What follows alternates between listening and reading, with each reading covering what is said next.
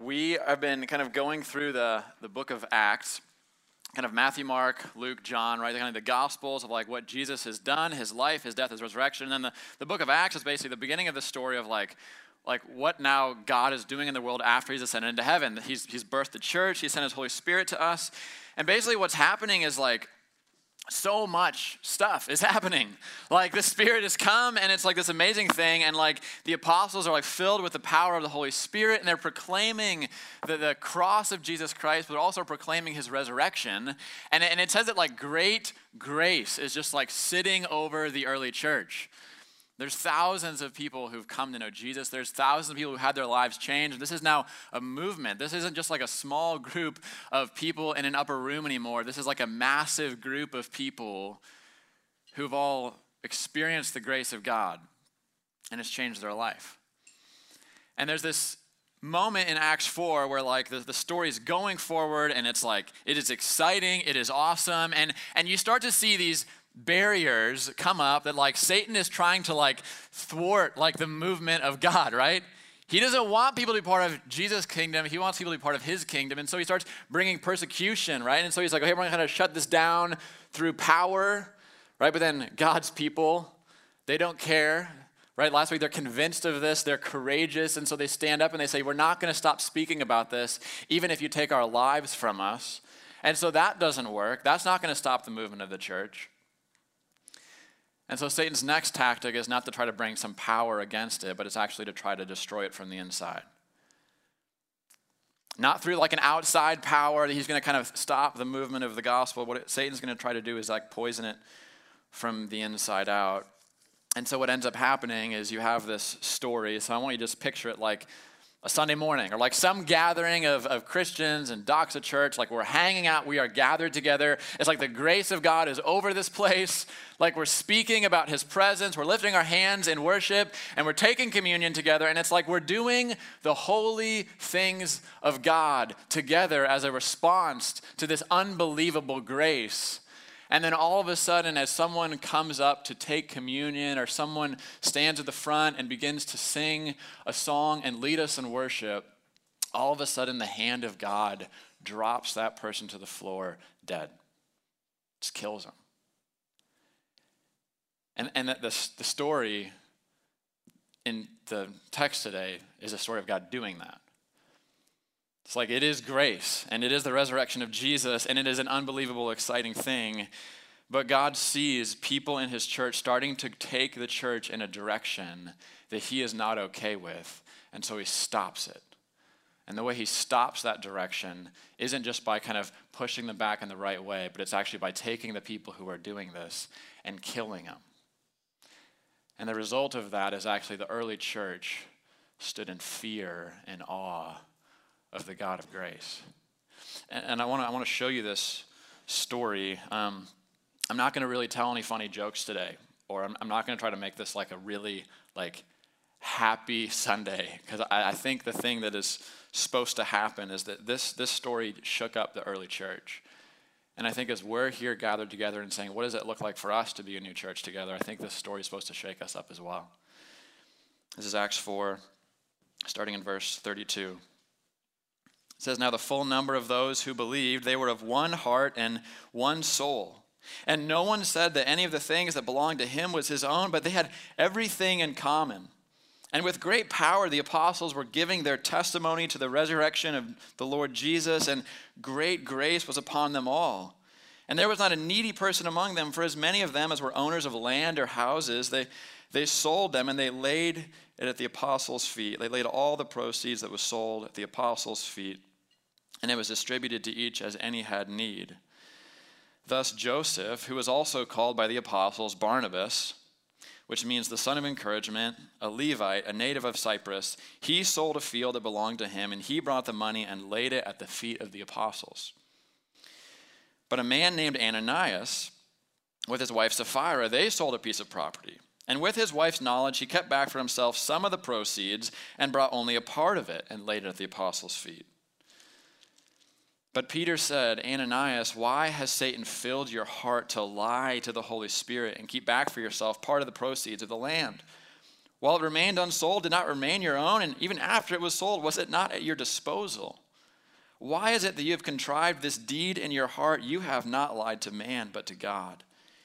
And when Ananias heard these words, he fell down and breathed his last, and great fear came upon all who heard it. The young men rose and wrapped him up and carried him out and buried him. And after an interval of about 3 hours, his wife came in, not knowing what had happened. And so Peter said to her, "Tell me whether you sold the land for so much." And she said, "Yes, for so much." And Peter said to her, "How is it that you have agreed to test the Spirit of the Lord? Behold, the feet who have buried your husband, they are at the door, and they will carry you out." And immediately she fell down at his feet and breathed her last. And when the young men came in, they found her dead, and they carried her out and buried her beside her husband. And great fear came upon the whole church and upon all who heard these things. This is a crazy story. It's a crazy story, not just because it's uncomfortable, but it's a crazy story because it's actually really hard to know what we're supposed to do with it. Right, there's two different people, and one of them sells their land and lays their money, like all of their money, down at the feet of the apostles, and he will end up being like one of the leaders of the church. Like, this is Barnabas, we're going to read about later in the story, and he even gets like a nickname, right? They're like, "You're not just Joseph, you're Barnabas," like the son of encouragement. But there's this other couple who sells their land and lays down almost all of the money at the feet of the apostles, and God kills them. One person gives everything. The other person gives almost everything. But the point of the story is that even though the difference between these two postures of heart seems like really, really small, the point of the story is that it's not small. But it's actually the difference between life and death. And so the question is, what is the difference between these two people? Right? That should be the question we ask as we read this story as kind of this new church docs. We should ask, what is the difference between these two people in the early church, and how do we make sure to not be like the ones that get dropped dead by God? What is it about Ananias and Sapphira that so angers God that he just strikes them dead where they are standing? And this has actually been a really hard passage to study. I'm just going to put that this has been hard for me to figure out the answer to this question because it's not immediately obvious. It's hard to know what we're supposed to do with it. It's not immediately obvious what the difference between these people are. But the more I've studied this story, I think that's actually intentional. Because the story, it's not trying to give us two different pictures of two completely opposite people and say, don't be like this, be like this. What it does is it shows us that two people who look really, really similar to the eyes of all of those around them can look completely different in the eyes of God. Completely different in the eyes of God. Two groups of people, almost the exact same actions, but as we dig into the story, we're going to find that actually their hearts couldn't be further from each other. Okay, I want to look at this first group. Let's go to verse 32 and look what it says. It says, "Now the full number of those who believed, they were of one heart and one soul." There's this kind of unification that they have. "And no one said that any of the things that belonged to him was his own, but they had everything in common." Right? And so you have the apostles, and they're proclaiming the resurrection. Great grace is on all of them. But it says that there was not a needy person among them. For as many as were owners of land or houses, they actually sold them, and they brought all the proceeds kind of into the church, and they just made a pile of it, and anyone that had need was provided for. And I want to just really quickly make a point, okay? There was no poverty in the early church.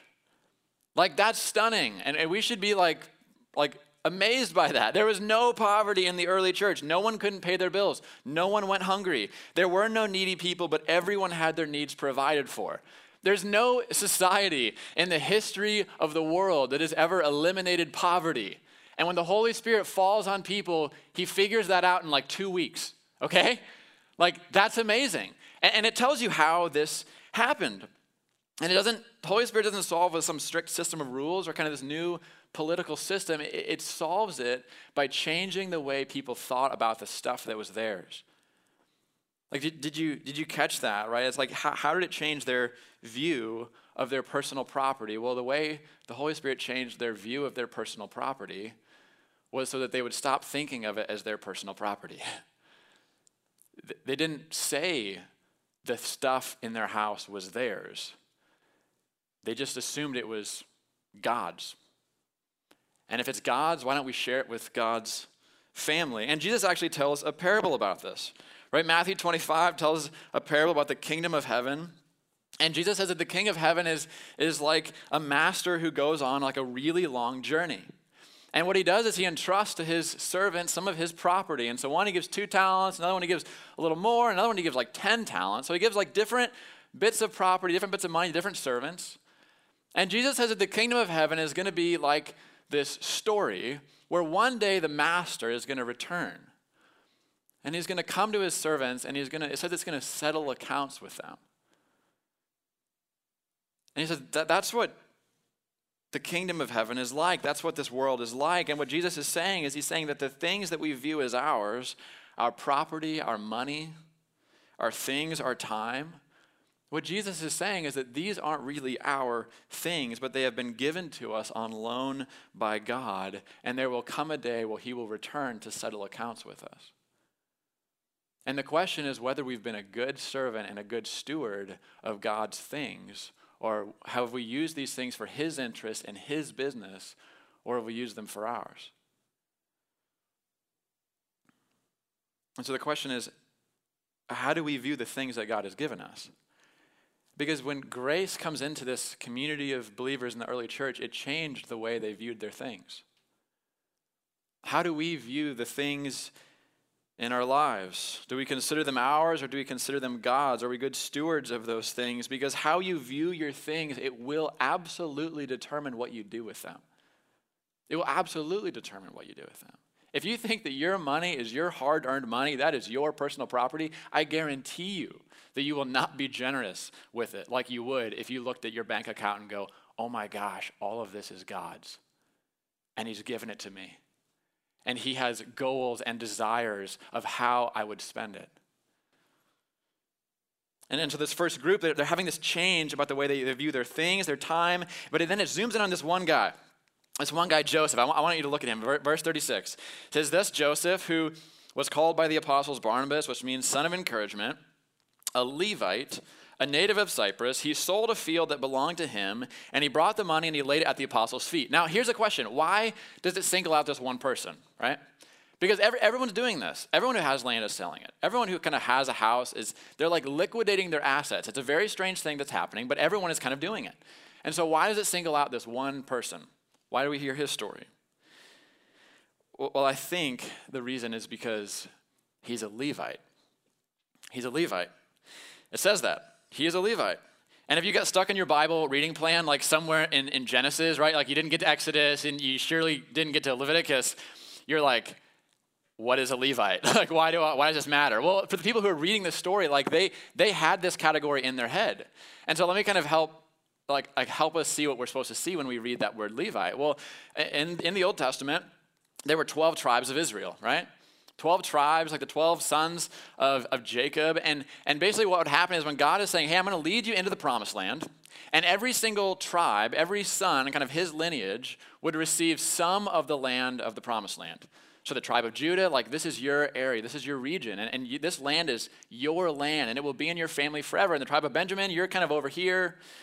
And so everyone had a certain allotment of land, and this land was special because even if you sold it or you had you had some bad thing happen to you and your family, and all of a sudden you don't have the land, eventually it would get put back to you. And so you basically had this safety net where no matter what happened in life, you had a place, you had a home, you had a safety net, you had land. But the tribe of Levites, they didn't have land. They were the one group that didn't have any land, and actually their role was different than all the others because they had the priestly role. They weren't to take care of their land, they were to take care of the temple. And so what this text is basically saying is something like this. It means that this Levite wasn't able to buy land for himself.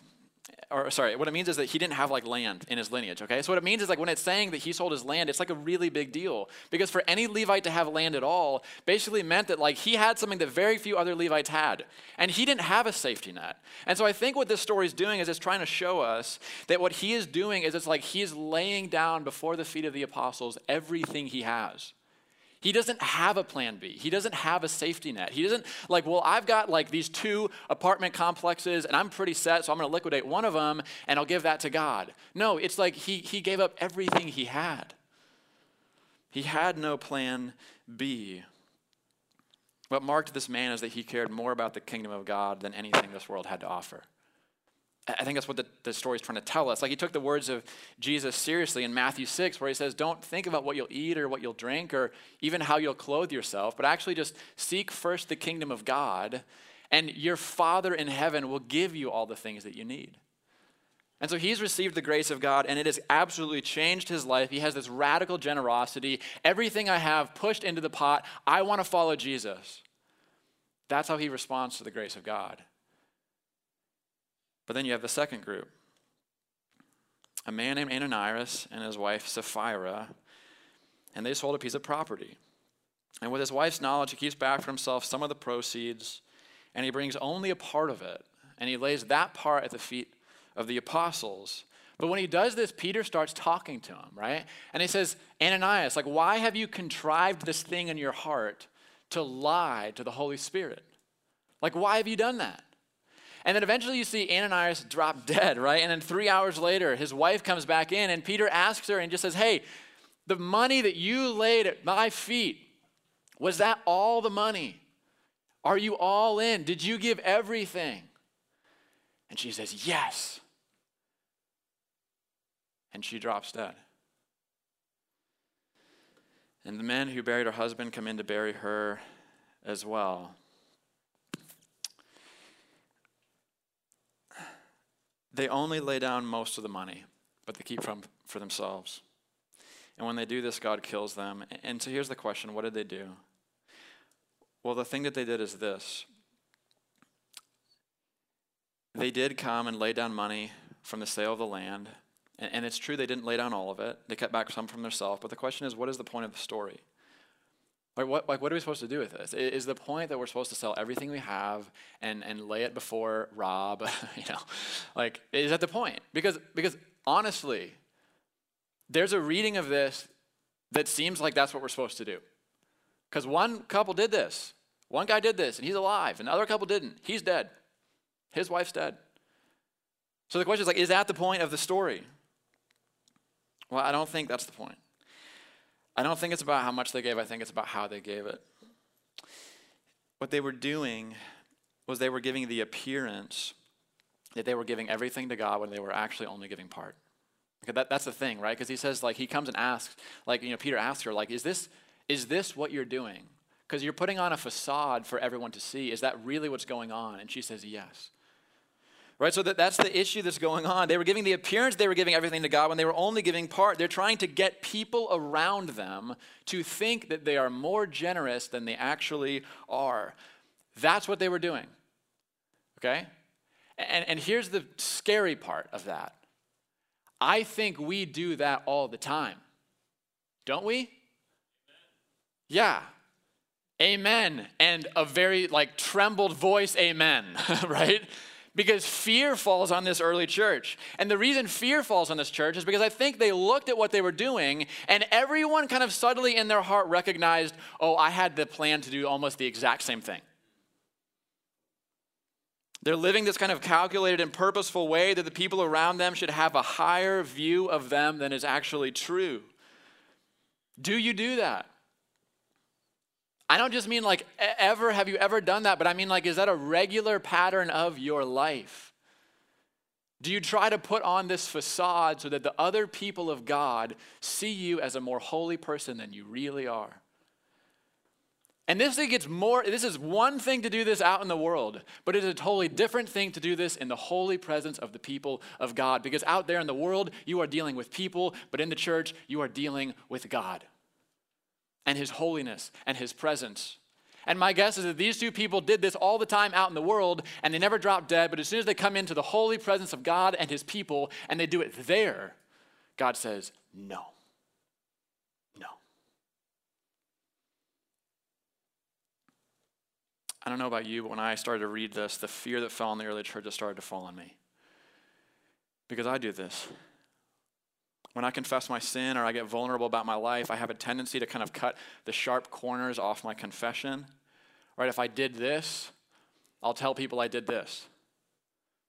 It's like I'm almost confessing all of my sin. And I'm almost living this completely transparent and vulnerable life, but I have a tendency to do things in such a way that makes me look a little better to the people around me than I actually am. And that's what they're doing. It's exactly what they're doing. But what did this thing they're doing reveal about them? They did lie about how much they sold their property for. They did say they were giving everything when they were holding something back, but why did they do that? They did it because they cared more about what the people around them thought of them than what God thought of them.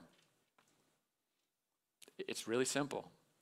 They cared more about what people thought of them than what God thought of them. And here's where the story gets really interesting, because they're concerned about people. They care about people. They want Peter's approval. They want a cool nickname like Barnabas has.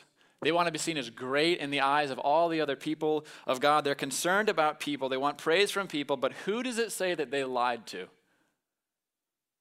God, the Holy Spirit. You haven't actually lied to man. You've lied to God. I think that one of the reasons that God puts this story right in the beginning of the story of the first church is so that we would not be confused about who we're dealing with when we join together as the people of God. I think he puts the story here so we wouldn't be confused about the one that we are dealing with when we gather together to try to seek after his presence. Because in the Old Testament, the people of God, they were not as confused as we are about the holiness of God, right? In fact, they were terrified by it, right? When God meets his people at Mount Sinai, as the cloud of fire and light and envelops the top of the mountain, God tells his people that they can't even touch the mountain that his presence dwells on, and they can't even go near it, because if they do, they will die. It isn't that they can't just come into his presence, but if they just touch the mountain, if they come near the mountain that his presence is touching, they're going to fall on their face as though dead. God is so holy. He is so bright and blindingly perfect that when imperfect, unholy people come into the proximity of his presence, they are consumed by it. And there was one day a year, right after God sets up the temple, there was one day a year when the high priest would be able to enter into the center of the temple, the Holy of Holies. Only one day, the Day of Atonement. And this priest would enter into the Holy of Holies, the place closest to the presence of God. And this priest would go in and he would go to sprinkle the blood of lambs in the Holy of Holies as a sacrifice for all of God's people. But before he went in, there were all these rituals. There were all these washings and sacrifices the priest had to do, even to consider walking behind that curtain. And even after having done all of these things, all this preparation, preparing for this day when one man, just one, like the best of all of them, the highest of the priests, would go in on behalf of the people, what they would do is they would tie a rope around his waist. And they would hold the other side of this rope as this man would, trembling, walk into the presence of God. He'd pull apart this 2-inch curtain and he would walk into the presence of God. And the reason they tied this rope on him was because if he had not perfectly atoned for his sins and he had not followed the commands of God perfectly leading up to that moment, then they would hear his body hit the floor. He would die. And what they would use the rope for is so they could pull his body out of the presence of God, because they can't go get him, because if they do, they too will drop dead. That's how holy God is. He is not like us. He is perfect. His brightness is so enveloping that when you come into the presence of it, you are burned up like you are standing on the surface of the sun. And God kills these two arrogant people so that we would not be confused about who we're dealing with when we walk into church on a Sunday morning. He doesn't want us to be confused. In Acts 2, we see the story of the Holy Spirit coming on this group of believers, right? We taught this just a few weeks ago. Well, what happens in that moment? Well, what happens in that moment is that the fire of God's presence that sat on top of the mountain, the pillar of fire that comes in to fill the Holy of Holies of the temple, that fire came to rest above the heads of every Christian in the room. What Jesus did on the cross was he created a way for sinful, broken people to enter into a relationship and enter into the presence of God once again. And instead of being killed by it, they'd be saved by it. The reason these people can have the Holy Spirit of God dwell in their midst and not be consumed is because the blood of Jesus has been shed for them. And what this whole passage is saying is that that is not something to be taken lightly. It's not something to be dismissed, that we stand in the presence of God and it's safe.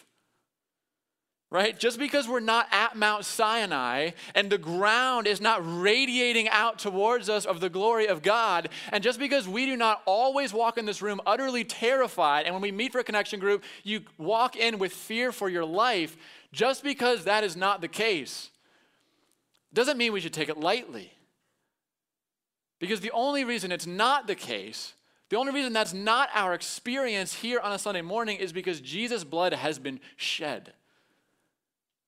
It's because there is great grace that is sitting over this place. But when these two people, they come into the holy presence of God's people, they walk right up to the apostle and they bow low as though they're giving reverence and honor to God. And they lay their money at his feet as though they're responding to the grace of God with worship. But what they're really doing is they're taking the grace of God and they're trampling it under their feet and they're abusing it so that the people around them will worship them. I want you to look at what Hebrews 10 says. This is a terrifying passage, but I think it's written as almost a direct response to these people. It says, "Therefore, brothers, since we have confidence to enter the holy places by the blood of Jesus, by the new and living way that he opened for us through the curtain." This is Hebrews 10:19. "Through the curtain, that is through his flesh. And since we have a great high priest over the house of God, let us draw near with a true heart in full assurance our faith, with our hearts sprinkled clean from an evil conscience and our bodies washed with pure water. Let us hold fast the confession of our hope without wavering.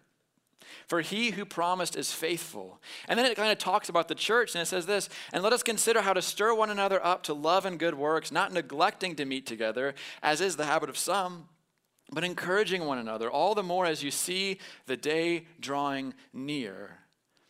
For if we go on sinning deliberately after receiving the knowledge of truth, there no longer remains a sacrifice for sins, but a fearful expectation of judgment and a fury of fire that will consume the adversaries.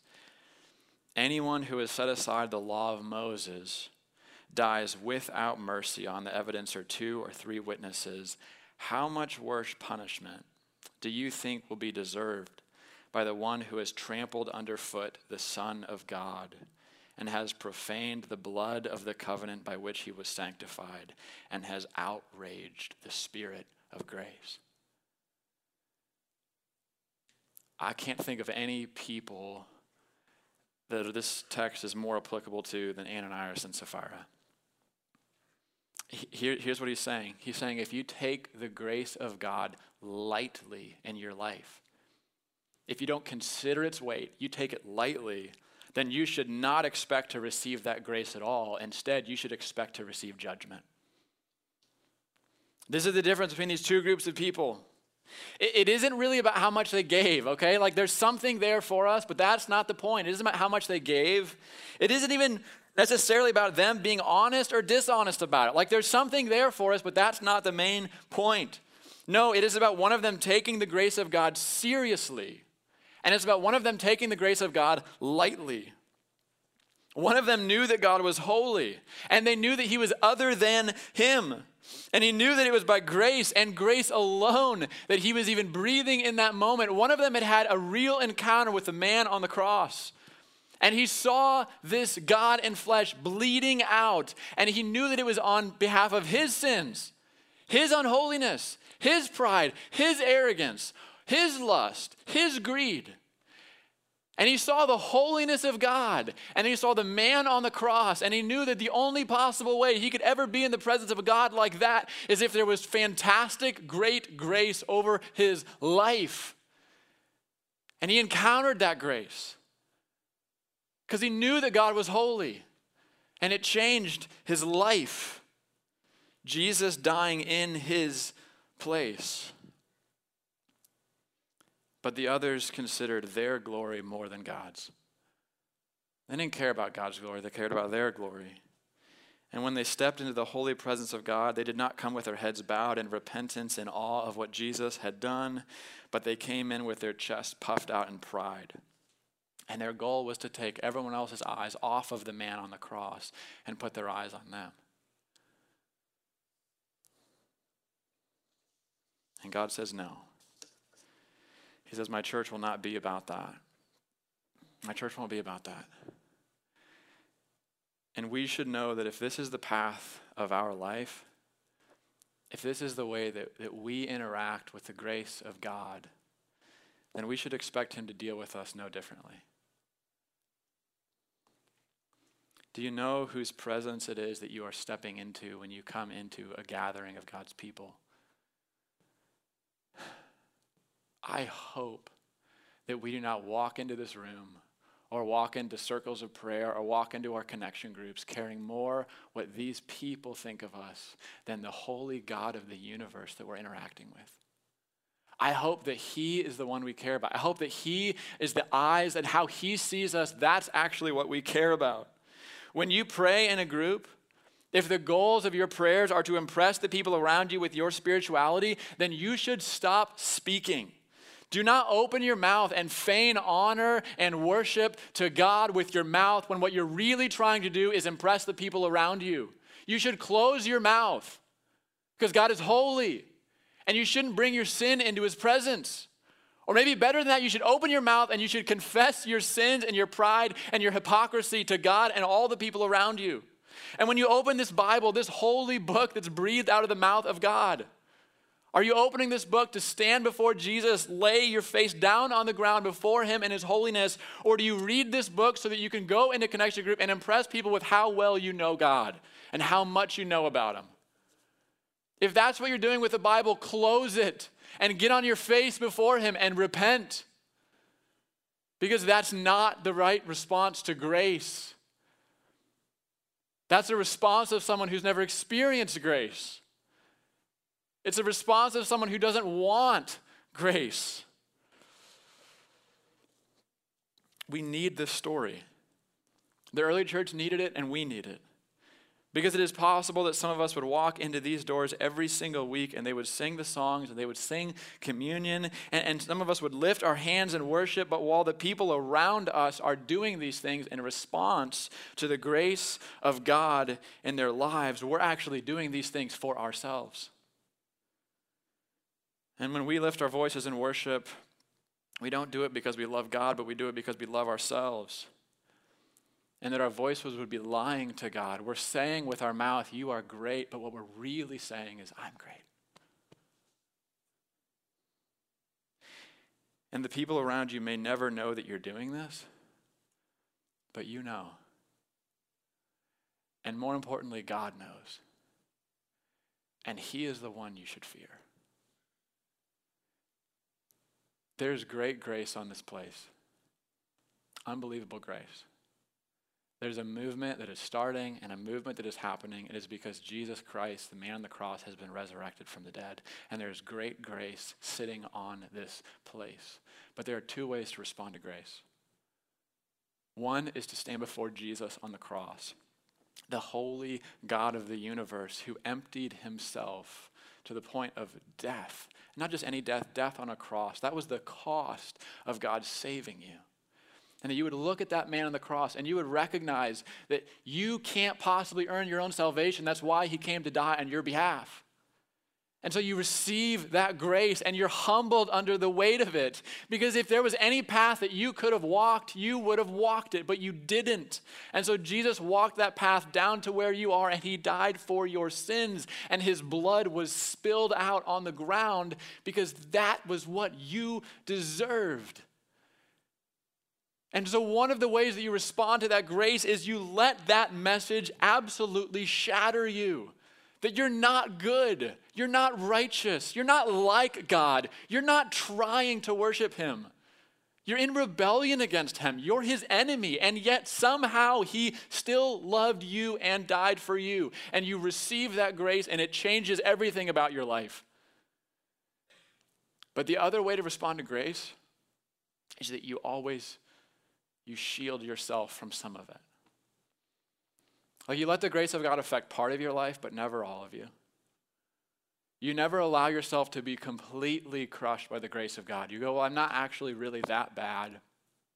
I probably have some things going for me. Maybe the reason I'm in church is because I'm a little bit better than that person I walked by on the way in.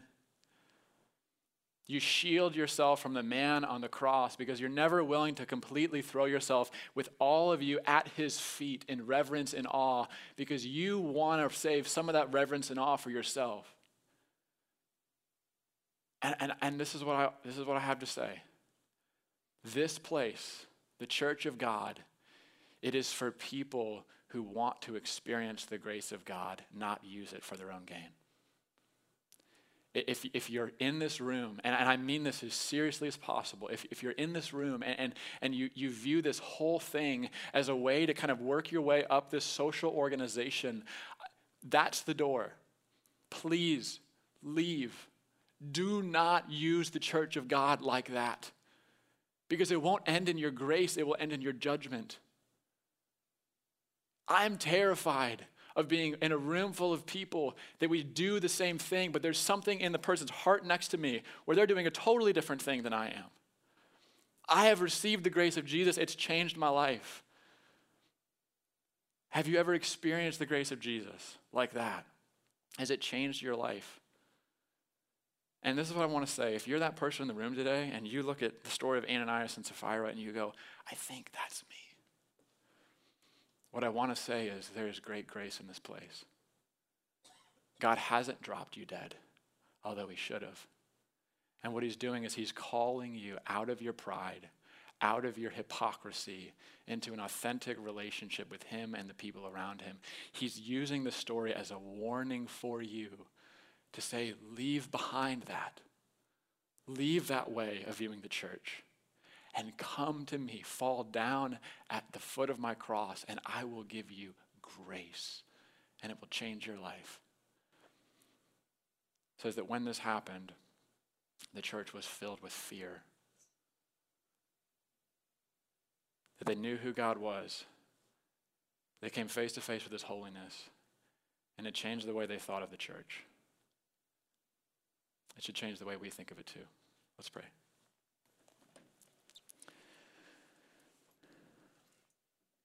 Jesus,